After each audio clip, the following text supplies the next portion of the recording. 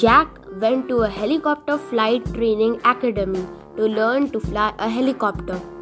The owner agreed to train him. He showed Jack how to start the engine and basic procedures, and up he went. At 1000 feet, Jack radioed, "I'm doing great. I love it.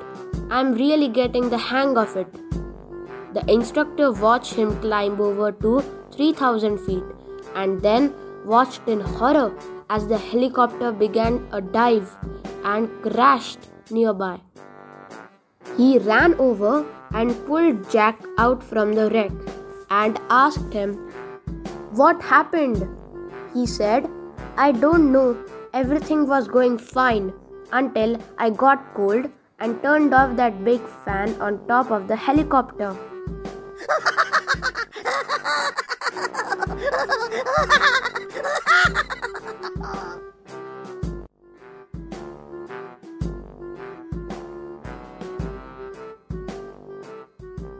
Having lost his donkey, George got down on his knees and started thanking God.